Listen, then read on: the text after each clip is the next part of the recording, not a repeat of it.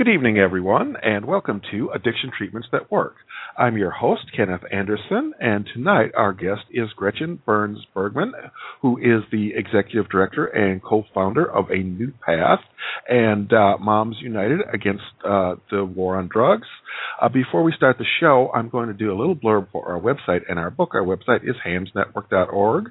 We are a free of charge, a lay-led support group for people who want to make any positive change in their drinking habits, from safer drinking to reduced drinking to quitting altogether. And our book is called How to Change Your Drinking, A Harm Reduction Guide to Alcohol. It's available from Amazon. For more information, go to hamsnetwork.org/book. Our guest, Gretchen Burns Bergman, is with us right now. How are you doing this evening, Gretchen? I'm good, and thank you so much for having me on your show. Well, thanks for being on the show. Tell me a little bit, what is A New Path? Well, it actually stands for Parents for Addiction Treatment and Healing, and it's a nonprofit organization, grassroots organization. We started in 1999. Parents who have children who have addictive illness, but more than that, who have been caught up in the criminal justice system. And so we started the organization to advocate for therapeutic rather than punitive drug policies. Specifically, at that time, it was treatment instead of incarceration for nonviolent drug offenders, again, because so many of our kids had been caught up in the system. That way, my own son was behind bars, cycling throughout the system for actually 10 years of his life. And we saw firsthand that this was certainly the wrong way to do it, and that it exacerbates the problem and it never addresses the core issue, but teaches a person a lot of really bad things about how to survive behind bars and of course, the pain that the family goes through and really the waste of human life. So that's why we started the organization in 1999, and it's really expanded. We should probably call it People for Addiction Treatment and Healing because not all of our members are parents, but certainly people who believe in human rights issues, which this is a human rights issue. And then 3 years ago, I started a campaign that you mentioned, the Moms United to End the War on Drugs campaign. And again, that's moms because we're using the moral authority of moms who have had in past history a lot of push and a lot of strength in changing laws that affect our family members. And so it's mothers and others really that are working to end the violence, the mass incarceration, the accidental overdose deaths that are a part of our punitive prohibitionist policies. And that campaign now has taken off. It's we now have 21 states represented. So that's really moving forward. And again, it's all advocacy work, education and advocacy. Well, I know that Moms United is on Facebook because I'm a member on Facebook. I think I liked your page. Yes. Thank you very much for doing that. So, yes, it is Mothers and Others. Anyone can support this group. And why would moms be against the war on drugs instead of in favor of the war on drugs?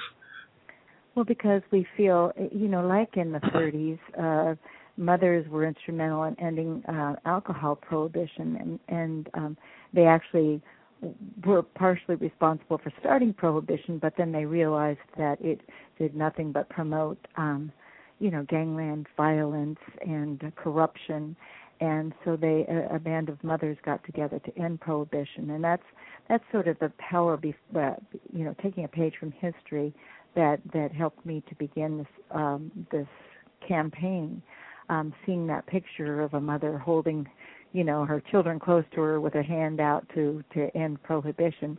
The reason is the same. It's not that we, love drugs, but that we see that our laws and policies about drug use and drug addiction are more harmful, oftentimes, than the drugs themselves.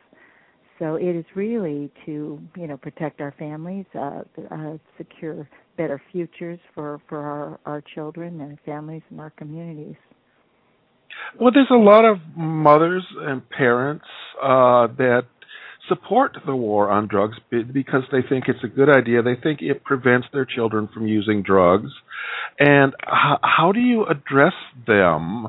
And how do you convince them that that's not necessarily the right idea? Well, we've got a 40-plus years of failed war on drugs. That it hasn't worked. Since Nixon declared the war on drugs in 1971, drugs are now cheaper, easier to get, more potent than ever before. And so, clearly it hasn't worked. And we've spent over $1 trillion on this war on drugs. So, I think that if people look at the facts and they look at the situation, it just simply has not worked, and it's been a waste of money, and it's certainly been a waste of human potential and resources. So I know that the natural inclination is for you to say, well, I want to keep drugs away from kids, but and I want the same thing. And I don't promote drug use or drug abuse or drug addiction, but I think that we need to have honest approaches, and we need to pour our resources and our finances into research, prevention, harm reduction strategies that keep people alive for the cure, if you will.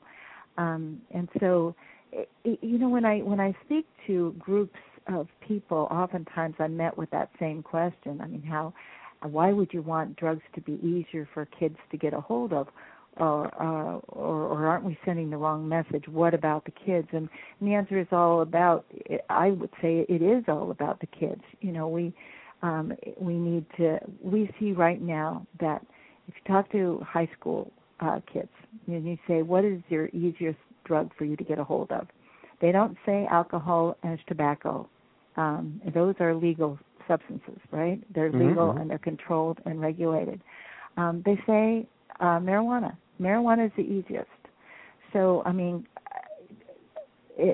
what we're doing right now is not working. So I would much rather see marijuana legalized, regulated, controlled, taxed, use that money to put into research about drug addiction. We know far too little about drug addiction, and we've used that old hammer approach to it, just don't do it, or the Nancy Reagan just to say no, which clearly didn't work, just makes it more enticing for kids.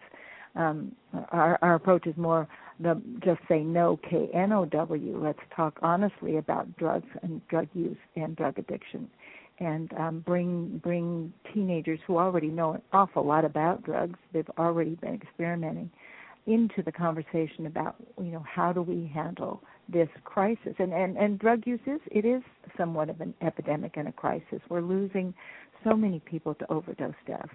And so I'm not minimizing the importance of it all, certainly because I'm a mother of two children now, not children anymore in other people's eyes, one's 38 and one's 42, but who have addictive illness. My older son is in long-term recovery. He's a drug and alcohol counselor, but the other one still struggles. So I know an awful lot about drug addiction that I never intended to know, but now we want to use that knowledge to find better ways of dealing with this and to certainly reduce the harms associated with drug use. This just brings to mind, I don't know if you ever saw the South Park episode called Butt Out, where the anti-cigarette crusade came to the school to tell all the kids how bad cigarettes were. I didn't, but I have heard other people mention it, yes. Yeah, the first thing the kids did after they heard the lectures was go out and try cigarettes. Yeah. So that's not the approach. What you said makes much more sense of getting kids involved in the dialogue of what they actually think instead of telling them what they ought to think. Right. Well, and it also sort of keeps widening this generation gap. It seems hypocritical that they all know that, particularly marijuana, it's pretty widespread. A lot of adults use it, and a lot of adults use it fairly responsibly.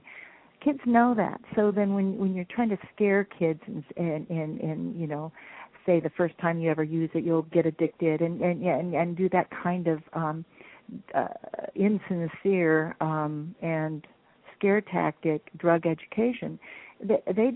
We push them further away. They see the hypocrisy. So I think we really need to say, this is what this drug does, this is what that drug does. Certainly mixing those may be the last, may cause you to overdose. And just really engage them in conversation. I always say, let's talk with the youth instead of at them. And draw them into the conversation in a more, in a better way. Mm-hmm. Absolutely. And even for parents that aren't currently using marijuana or other drugs and other things, we know from study after study that the people that are most likely to use drugs are young people. And people go through a period, they sow their wild oats, they get it out of their system, they mature out of it. That's what Stanton Peele likes to call it, maturing out. And lots of people used marijuana in college, and they don't use it anymore. It's a very common thing, and it's not this progressive pathway into heroin addiction that gets painted sometimes. Well, and that's always an interesting one for me, because both of my kids, I would have said at one point, yeah, they used marijuana first and then they graduated to heroin, which turned out to be both of their drug of choice, and they didn't use together. They both came to that point, in their own separate paths. And, and I remember smelling pot and hating it, and to this day, I don't like it, but I still think it's of all the drugs out there, it seems to be the most harmless. Nobody's overdosing on marijuana, and nobody has anger attacks when they're under the influence of marijuana. And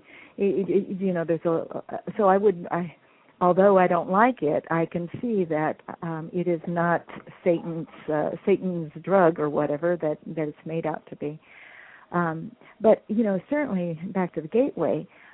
My kids were also trying alcohol. It turns out they were getting into the liquor cabinet on their own, and so I don't think any gateway theory has ever been proven. But what we do see is it's certainly a gateway into the criminal justice system. My son was kicked out of high school for having marijuana in his locker in 10th grade, and he, like many others who got kicked out and sent to the bad boy school, did end up in prison, and all for just having marijuana. Now my son turned out to have addictive illness. Both of them did, but you look at 10 kids are experimenting. Most of them will grow out of it, walk away from it, maybe not even like it.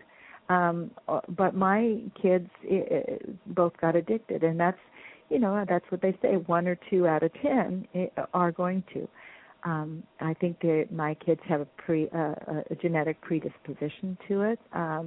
They're in the paternal side. There's it's a Scotch-Irish background, rich with a lot of problems with addiction and alcohol. That's what happens. And not every kid that tries is going to have their lives ruined. But the point is, even those kids like mine who are good kids, who just can't walk away from it, who get stuck in this disease, they're good kids, they're smart kids, they're worthwhile kids. They're not throwaway kids.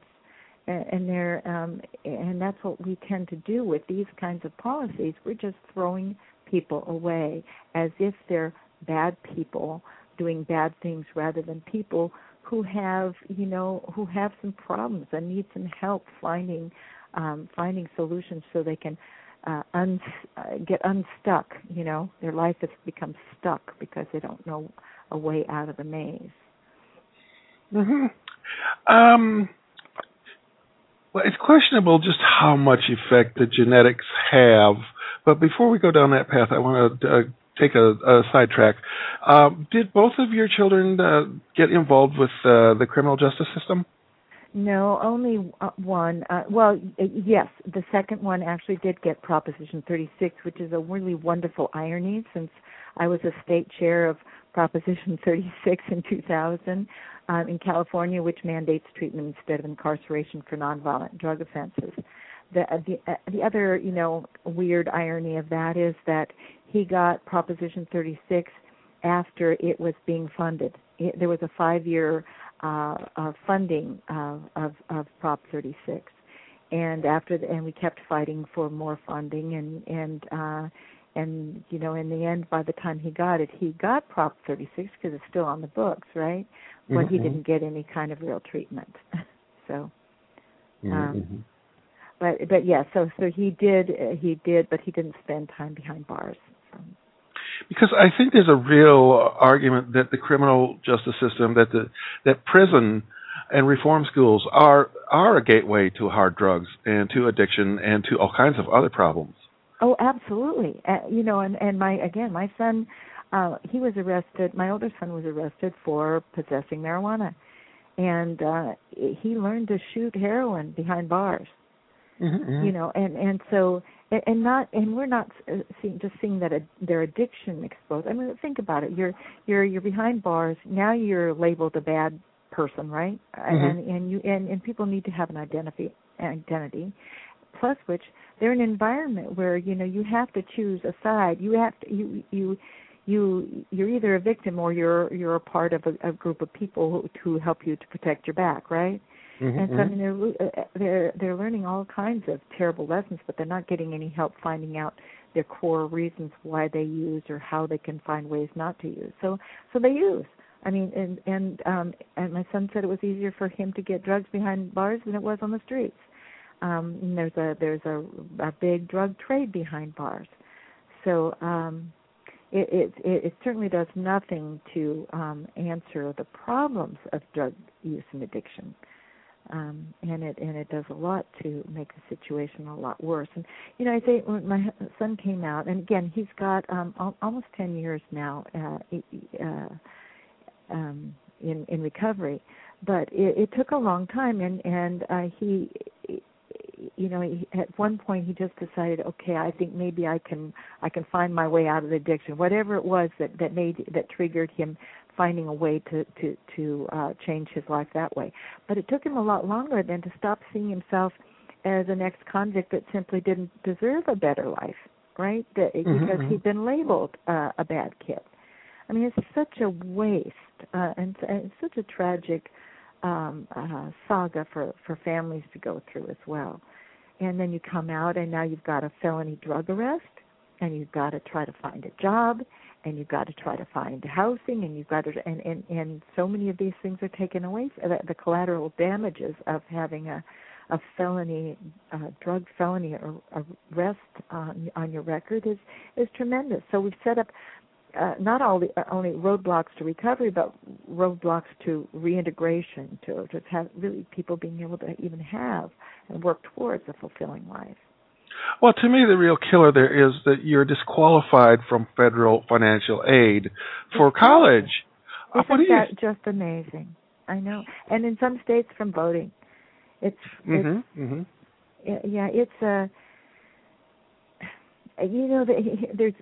the good news. I mean, all this dismal stuff we're talking about, and it's a funny way to say it, but there's so many families now. 1 in 4 families are dealing with severe addiction problems.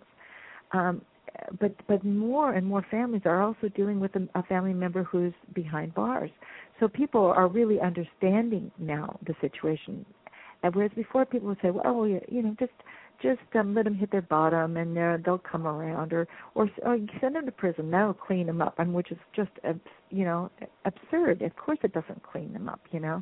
But now, because so many people are actually experiencing this, it's much easier for us to reach people and for people to speak out because it's been somewhat normalized. Before, it was this deep, dark, dirty secret, and still is. I mean, there's still so much stigma and discrimination here, but it's certainly improved just because there's so many people who have experienced it and who really see the need to make changes. I mean, our polls are showing very high now about wanting to legalize marijuana, and I don't think that's because everybody loves marijuana, but they see how destructive our way of handling these problems have been. So, you know, that the good news and the bad news in one big wallop, right? Mm-hmm. Yeah, I can't smoke marijuana myself. It makes me severely depressed as soon as I smoke it. So it's not a good drug for me to have fun with. You know, I wish sometimes that I could enjoy it like I did when I was 20, but I've never enjoyed it again since then. So I've just, not smoked it in decades. But I'm totally in favor of legalization because I see so many people, well, particularly I deal with alcohol, and I know a lot of people that have severe alcohol problems that can use cannabis substitution, and they don't drink anymore. They get their prescription for medical marijuana. They leave the alcohol alone. They don't go through the withdrawal anymore. They don't get into bar fights. Right. Well, and who are we to say what works for one person, what works for another? And, it goes back to that sort of basic human rights premises.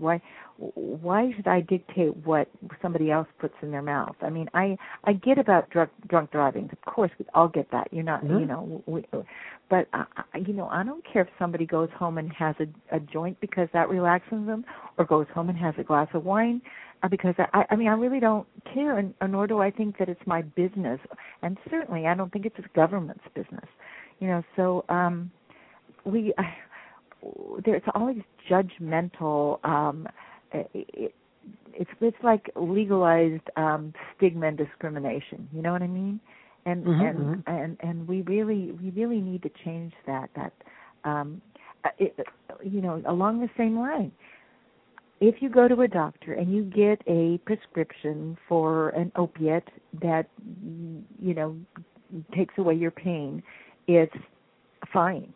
If you go and get marijuana because that also alleviates your pain, that's not okay. Well, who's to say that? I mean, certainly some of the drugs that we get from doctors are a lot more damaging and can be a lot more lethal than marijuana. Well, absolutely. Any of the opioid painkillers, I would not recommend them as the first line of defense. Marijuana, cannabis is a much safer painkiller. In most circumstances, in some cases, opioid painkillers are justified, but taking them as the first line of defense and the amount of overprescription that we've seen in recent years, has led to the overdose epidemic, I believe.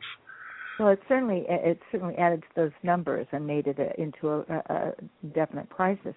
Plus, which once you, as my son says, once you've tasted the devil, narcotic, when he's talking about people who get OxyContin from a doctor, but then can't get it anymore. Well, they turn around to heroin, street heroin, real quickly, and we're seeing this again and again.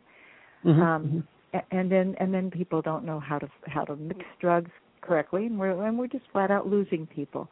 And yet we're not doing anything like what we are working with A New Path and with the Moms United campaign. One of the things that we're really working on is Good Samaritan laws and greater ability to access naloxone to reverse overdose deaths. And, we really need to look at all kinds of harm reduction measures because, the numbers that people are dying of overdose as much as they're dying, and in some cases, in many states, more so than in a vehicular accident, So, this is something that we can't just ignorantly pontificate about. We really need to do something because we're losing whole generations of young people, and so that's one of the things that we work on, and of course the other is really getting parents and people in recovery, parents, family members to speak out and again demand that they be a part of this discussion because this involves our families and our communities. And You said you were on the Moms United Facebook page, and I don't know if you went on the website as well, but we have a Moms United to End the War on Drugs Bill of Rights, where we have 12, declarations of what our rights should be. And, the last one is we have the right to speak out publicly to end the war on drugs because of the damage it's done to our communities for the sake of our children and future generations. And, in the first ones we have the right to nurture our offspring and to advocate for their care and safety.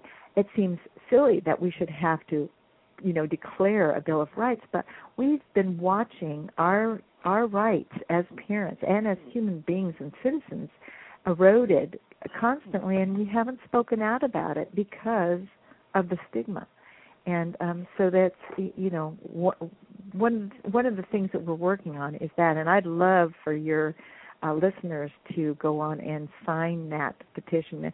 It's all kind of sensible stuff, and you think, well, why are you writing it down? Well, the truth is a lot of these things are being taken away from us now. People are losing their parental rights because they're found with marijuana in their system. So children are being taken from their homes, and in my case, my children taken from you and put in prison where they, where they're in this violent atmosphere and can't access the resources they need to address the core issue of addiction.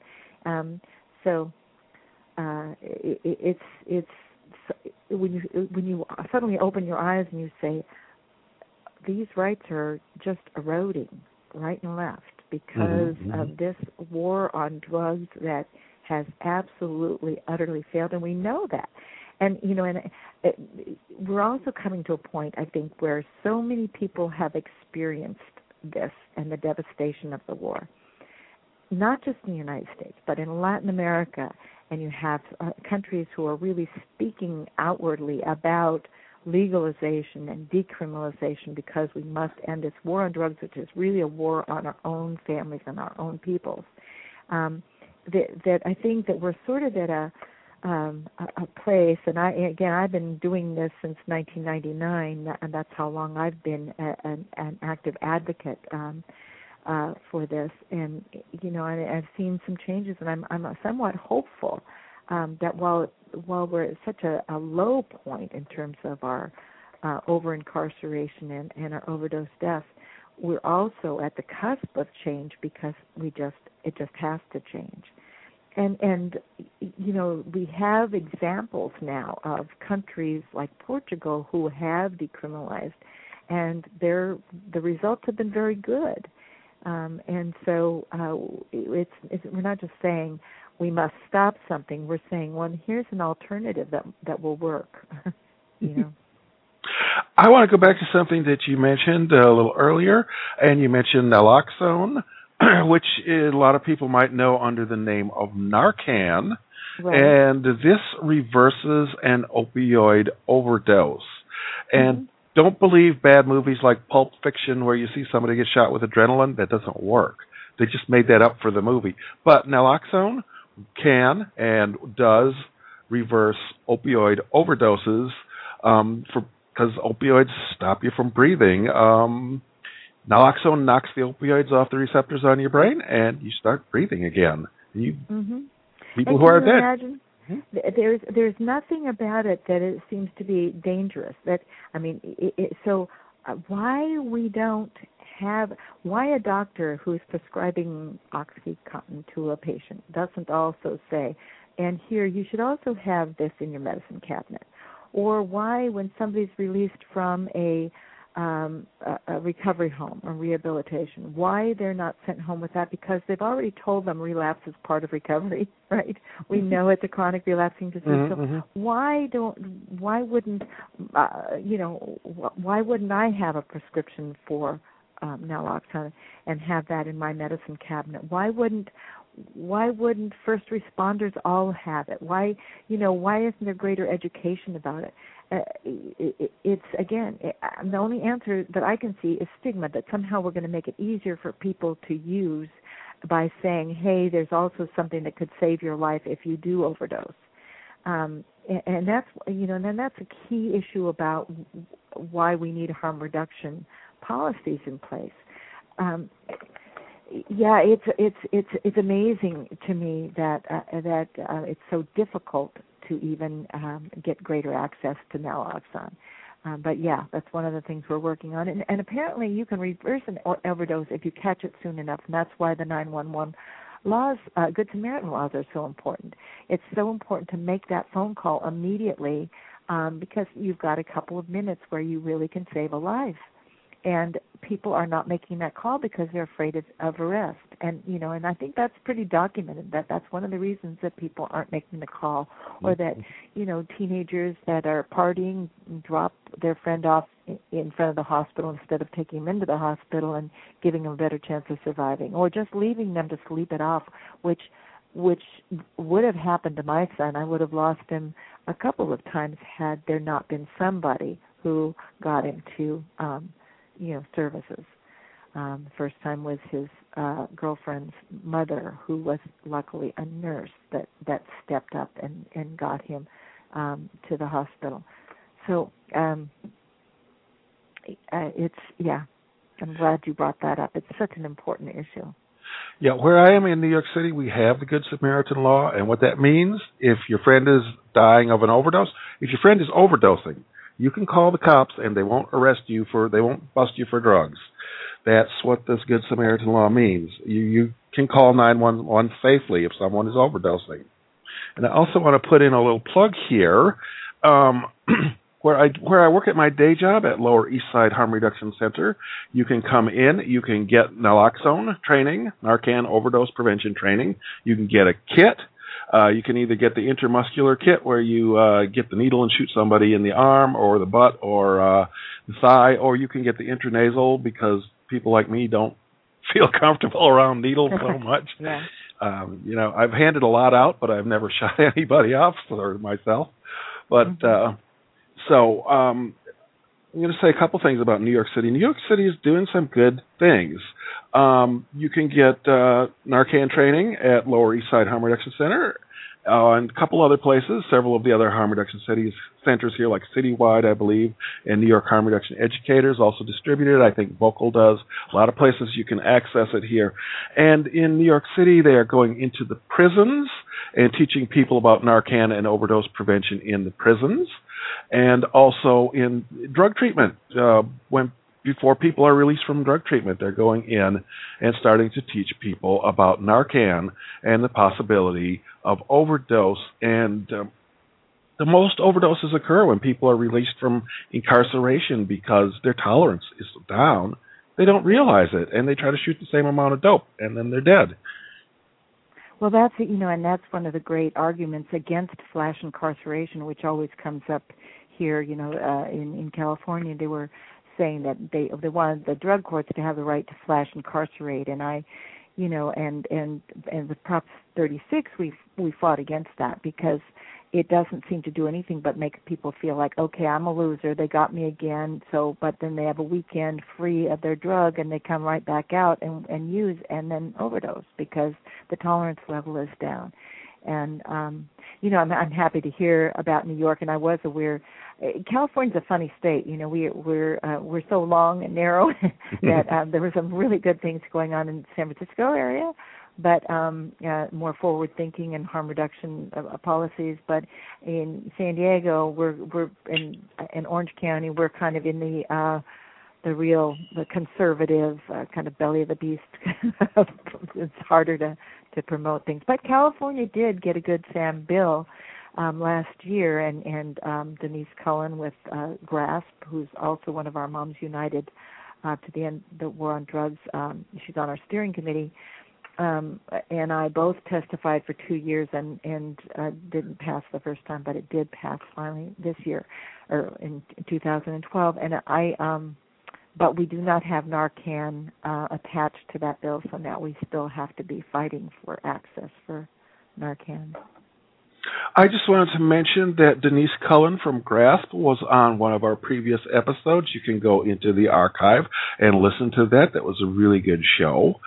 And it's important. Everyone needs access to Narcan these days. Are you familiar with the Project Lazarus in North Carolina? I think it's North Carolina. Yeah, it's North Carolina. They've got a really good overdose prevention program going there. I've heard of Project Lazarus, but I can't say that I'm familiar with it, or I'm not bringing it up right now. But please tell me more about it.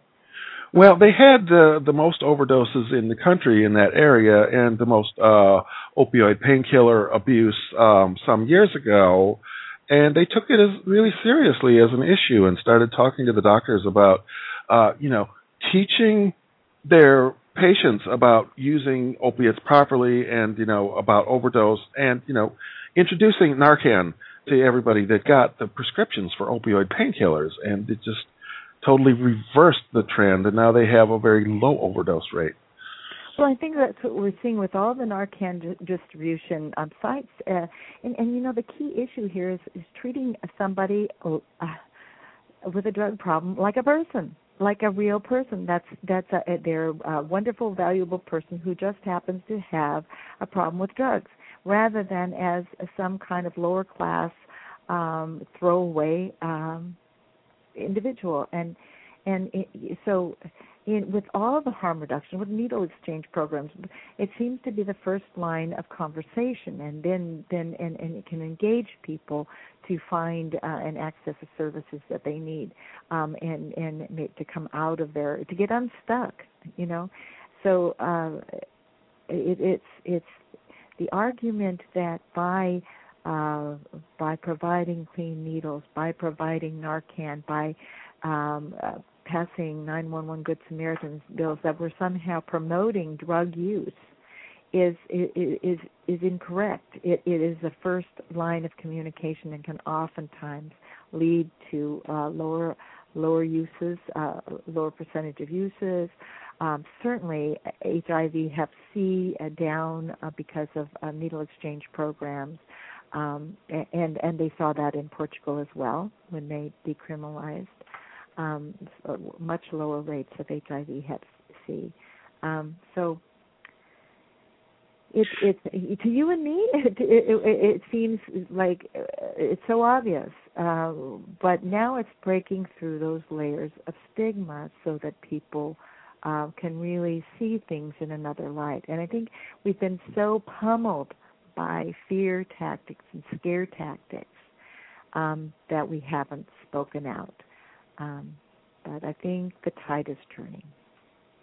Well, when you look at the media portrayal of anyone that uses opiates, especially anyone that uses things like heroin, they're just monsters and demons, and they're not human at all. In the media propaganda, if you actually do things like work in needle exchange and hand out needles, you see as every different kind of person in the world comes in to get clean needles. There's a nice dressed guy that you can see he's a businessman. He's, in his suit. And there's also people that are totally down and out. There's a whole cross-section of humanity there. Right. And these are all somebody's sons and daughters. That's the way I always feel motherly, about this. They're not throwaway people. They're not bad people. They're people that need some assistance. And, I always say, Hillary Clinton said it takes a village to raise a child. I always say it takes a community of caring and compassionate people to help people who are struggling with alcohol and drug addiction to find their way. And especially we've got so many people coming out of prisons now. If we lock them up, at some point they have to come out. And they're coming out with having lost so much of their lives, having been exposed to so much violence and anger, so much anger. And then having to try to find their way. We need our society to be compassionate and to embrace people so that they can to help them find their way. So it takes all of us, parents, family members, teachers, doctors, lawyers, all of us, the community, to help solve this problem and to embrace people with problems so that they can, reclaim their lives. Now, I know you advocate treatment instead of our incarceration, but are all drug treatments created equal, or are some better than others, and are some pretty bad? Well, it's interesting. When we first started a new path, we had 3 prongs, and the first one was treatment instead of incarceration for nonviolent drug offenders. Treatment behind bars the second one was treatment behind bars if the nature of their crime was violent or serious, and then the third one was resources, for them coming out of structured environments to help them reassimilate. So in the beginning, it definitely was treatment instead of incarceration. And then it sort of broadened to more of a therapeutic, restorative policies rather than punitive policies. And we say we must stop criminalizing and stigmatizing people who use drugs or who have addictive problems with drugs. But to answer your question. No, I don't think all treatments are centers are alike, but we don't advocate necessarily for one format over another. We just because I've got a son who's probably been in 11 different programs, and I won't say that one program was good or one program was bad. I would just say that he hasn't found the one that actually clicked for him at the timing where it could click for him. But I feel like each episode was he might have learned a piece of a puzzle that he can put it all together. The good news is he's still alive, and so there's always still hope. So we don't advocate for any particular treatment. What I do see is that we're putting people into treatment, this mandating treatment, and this is the flaw here, who don't really need treatment. Who maybe use drugs and get caught, or a college kid who maybe was at a party and used drugs, but isn't probably going to continue that career of using drugs, right? But we're spending all kinds of resources on this kid that we haven't even determined that he has a drug problem. He just used drugs. So we really need to relook at that, because there's not.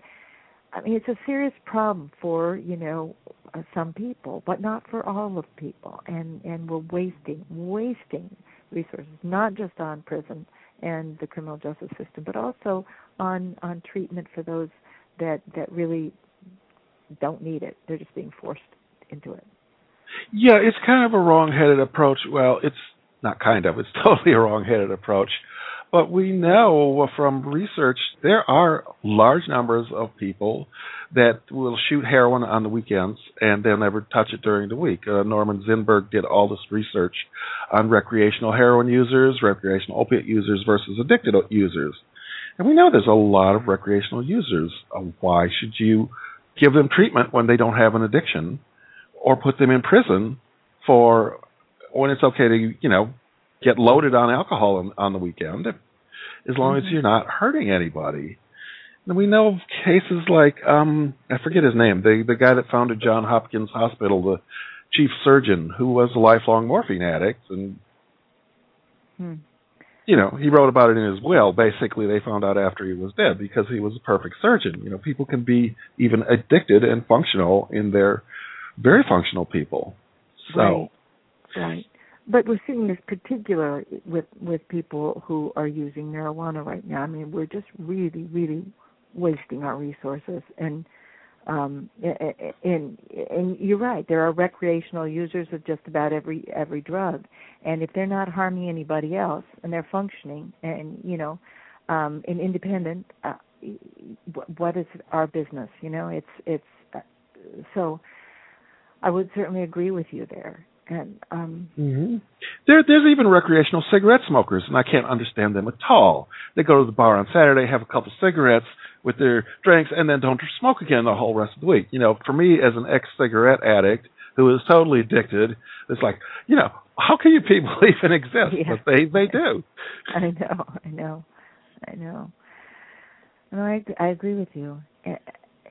We're just spending so much money in the wrong direction now, and when there is clearly a need for more treatment for people who are stuck in their addiction, and we need to have more varied treatment choices.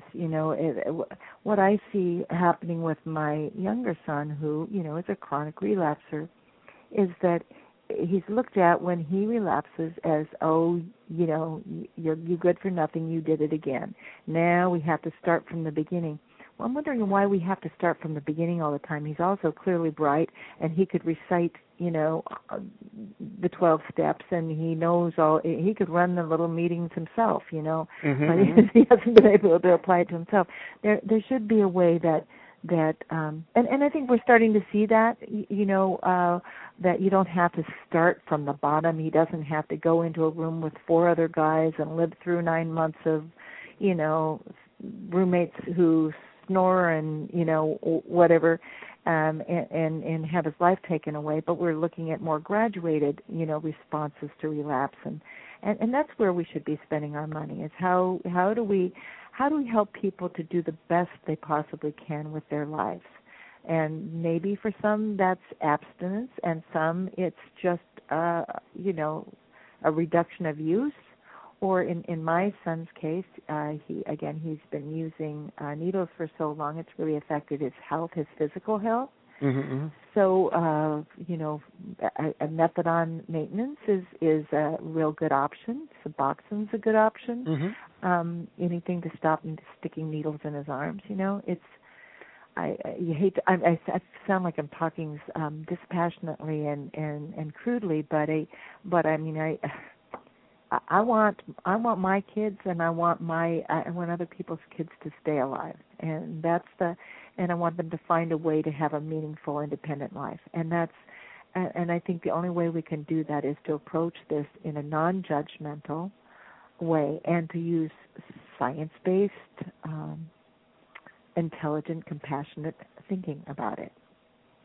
Yeah, and I think we need science-based, intelligent, compassionate treatment programs, which unfortunately, in my experience, are still very much in the minority, although there are many more now than there were 10 years ago.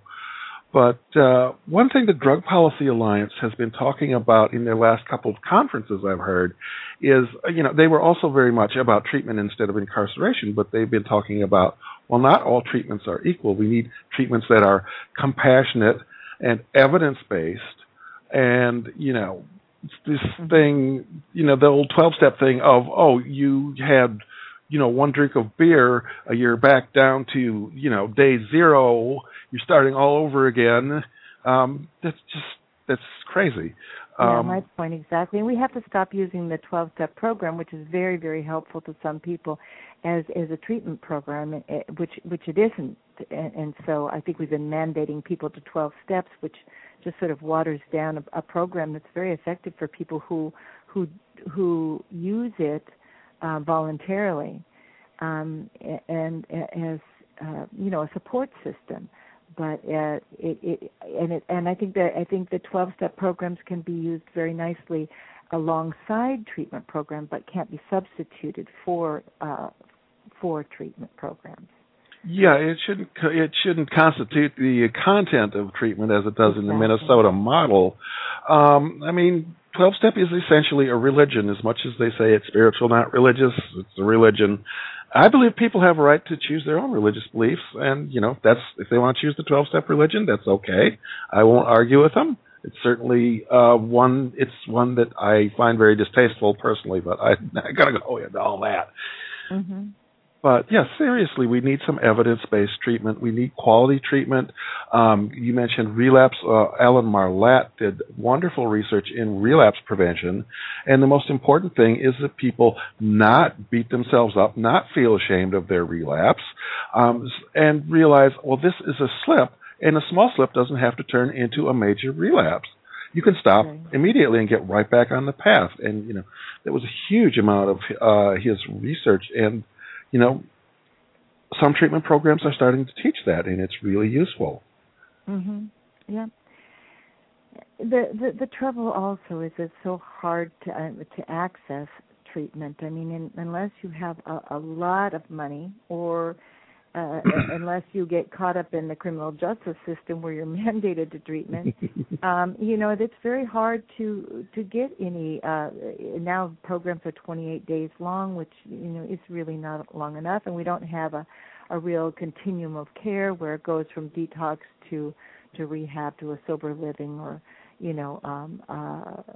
programs that help to fill in the gaps of what they've missed, which may be anger management, may be, a high school degree or whatever it is. We just don't have an integrated continuum of care, and again, I would say, I know the economy's bad, but we're spending a huge amount of dollars on a criminal justice system that's totally, ineffective in solving this problem, and we're wasting beds that on people that should never be behind bars, shouldn't, and wasting a huge amount of money in the court system, sending through the court system when really prisons, in my mind, were made to lock up people who are a danger to society, which would mean a certain amount of violence, right? And we've got, our prisons are teeming with nonviolent drug offenders, and that money should be going where it can be helpful. I'm going to do another little plug right now for my friend's book. Ann Fletcher wrote a book called Inside Rehab, which came out quite recently, a couple months ago. We had her on the show a couple months ago to talk about it. It's a really good book about what works in treatment or what doesn't. And some things are surprising. By and large, outpatient treatment is as effective as inpatient at a tiny fraction of the cost. And these luxury rehab, $60,000 a month crazy places, they're no better than, in many cases, they're far worse than the one that's run by the city that you do on the outpatient basis that's treating the poorest people in the neighborhood. Well, and I think, again, there's so many levels of drug use, drug misuse, and then drug addiction. And for somebody like my child, I think he needed an inpatient rehabilitation, and would now too, because he needs some medical services that go along with that. And I think when you have co-occurring disorders, which so many do, but the problem is we're lopping them all into those expensive, putting the money into expensive inpatient, when many people don't have that level of the disorder, if you will, that requires that, the inpatient. And I think sometimes it's just you don't know where to put the person while they're going through that, through the outpatient, and maybe they need to be removed from the drugs for a longer period of time to just flat out clean out. Yeah, I heard her interviewed, and I have the book on my desk, and I haven't read it yet. I must admit, but it is on my desk and one of my must-reads. Because and they call it the criminal justice, the industrial complex. Well, we're also starting to talk about the healthcare industrial complex. There really needs to be some improvement there as well, and we need to choose more wisely who needs inpatient and who needs outpatient, and stop wasting so many resources. Well, a lot of the experts said that there might be a place for inpatient for some, a minority though. Most people will do better with outpatient, and one of the problems with inpatient is you're separated from your environment, and then you get thrown right back into your environment when it ends. Most of them have no transition at all, and it's easy to use when you're outside of your using environment. You get thrown right back into the thing again. That's a problem if there's no follow-up, which most of the inpatients don't have. Right, and certainly no continuum of care, no graduated steps towards freedom, where they feel that they're really ready to handle it themselves and handle all the triggers and that type of thing. Yeah, I agree. So I mean, Jesus, these people that sell these $60,000 a month rehabs, they're such crooks. They make my blood boil. Well, what's really sad is that families are mortgaging their homes, and we as parents will do anything to save our kids' lives, right? But we're thinking that it's going to be fixed somehow, that there's going to be an answer. But guess what? It's a chronic relapsing disorder, so the chances of getting it on 128 day stay that costs, that you had to mortgage your home for, what are you going to do the next time you relapses? So it's, and I'm one of those people that have paid. I could have sent both of my kids to the best colleges with the money I had to spend on this, And again, I'm not.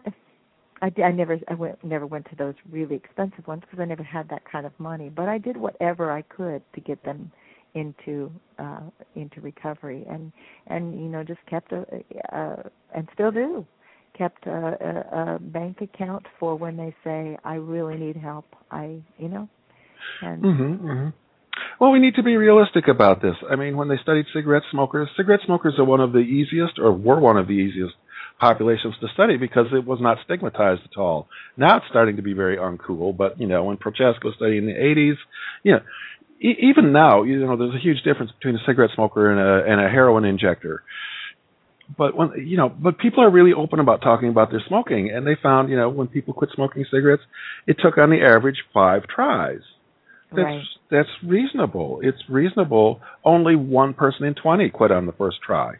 That's the normal kind of approach to overcoming this bad habit that we call addiction. It takes several tries. Relapses tend to get, less and less severe as time goes on, unless you tell people that you're back to zero and you have to beat yourself up and you're horrible because you relapsed. Well, then the relapses become very bad. But if you say, this happens, but you can get right back on your horse, right back on your abstinence program or your moderation program, whatever program you're following. If people can forgive themselves and move on, they can actually move towards this point of recovery where they're no longer using their drugs, alcohol, cigarettes, whatever, in a problematic manner. They've either quit or they've discovered some form of moderation that they can live with. Right. And not just, that's a good point about forgiving themselves, but we also have to forgive them. That there's just so much. There's other chronic relapsing disorders where there's no anger involved. Like we don't really get terribly mad at the diabetic who decides to eat cake and throws himself off. But we certainly get angry at the chronic relapsing disorder of addiction. We're mad at the people. And that's what makes it so much worse. It's not just watching somebody really flounder and kind of destroy their lives in a maze of addictive illness, but it's also that as society, everybody seems to be angry at them. They want to, just discount them as just being a bad person. And if, as a parent, that's one of the most painful things. And when you're talking about speaking to Denise Cohen, who lost her son to an overdose death.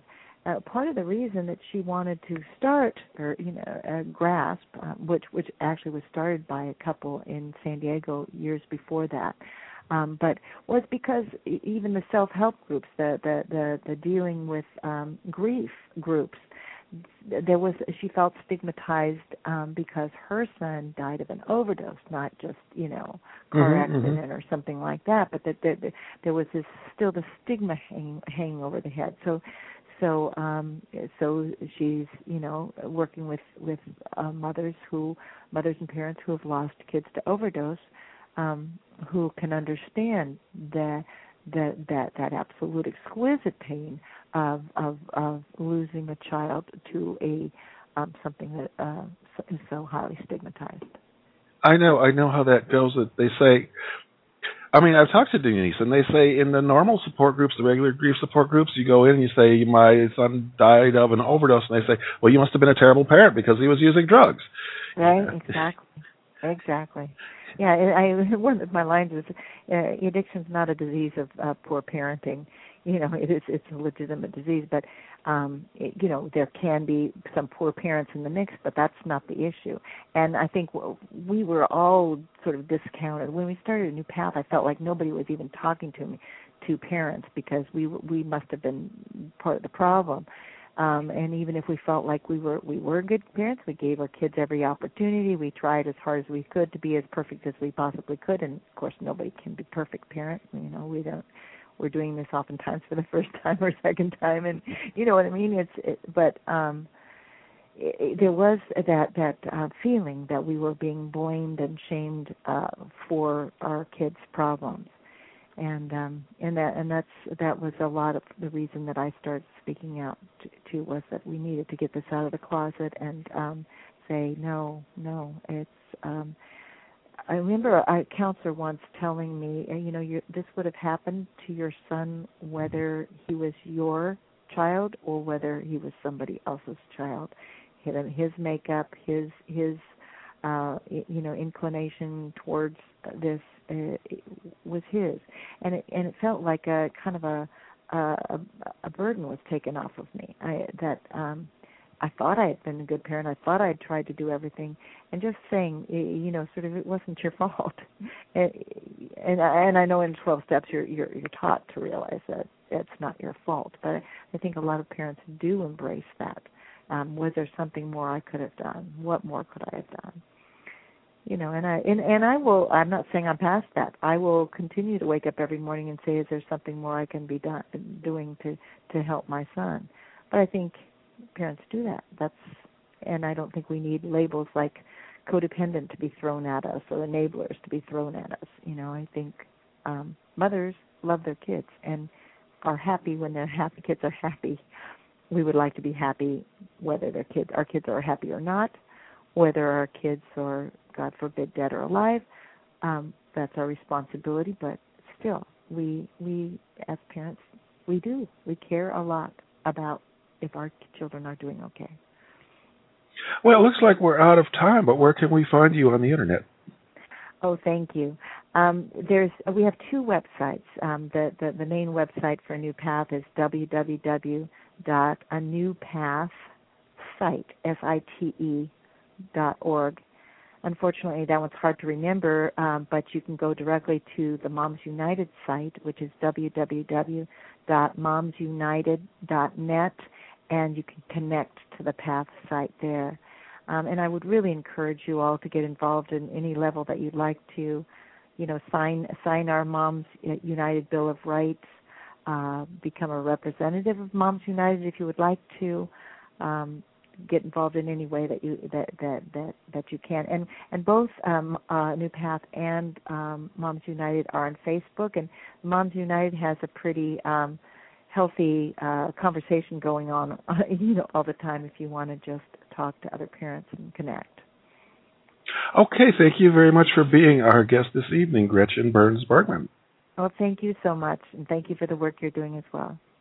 Okay, everyone, good night, and we will see you all next week.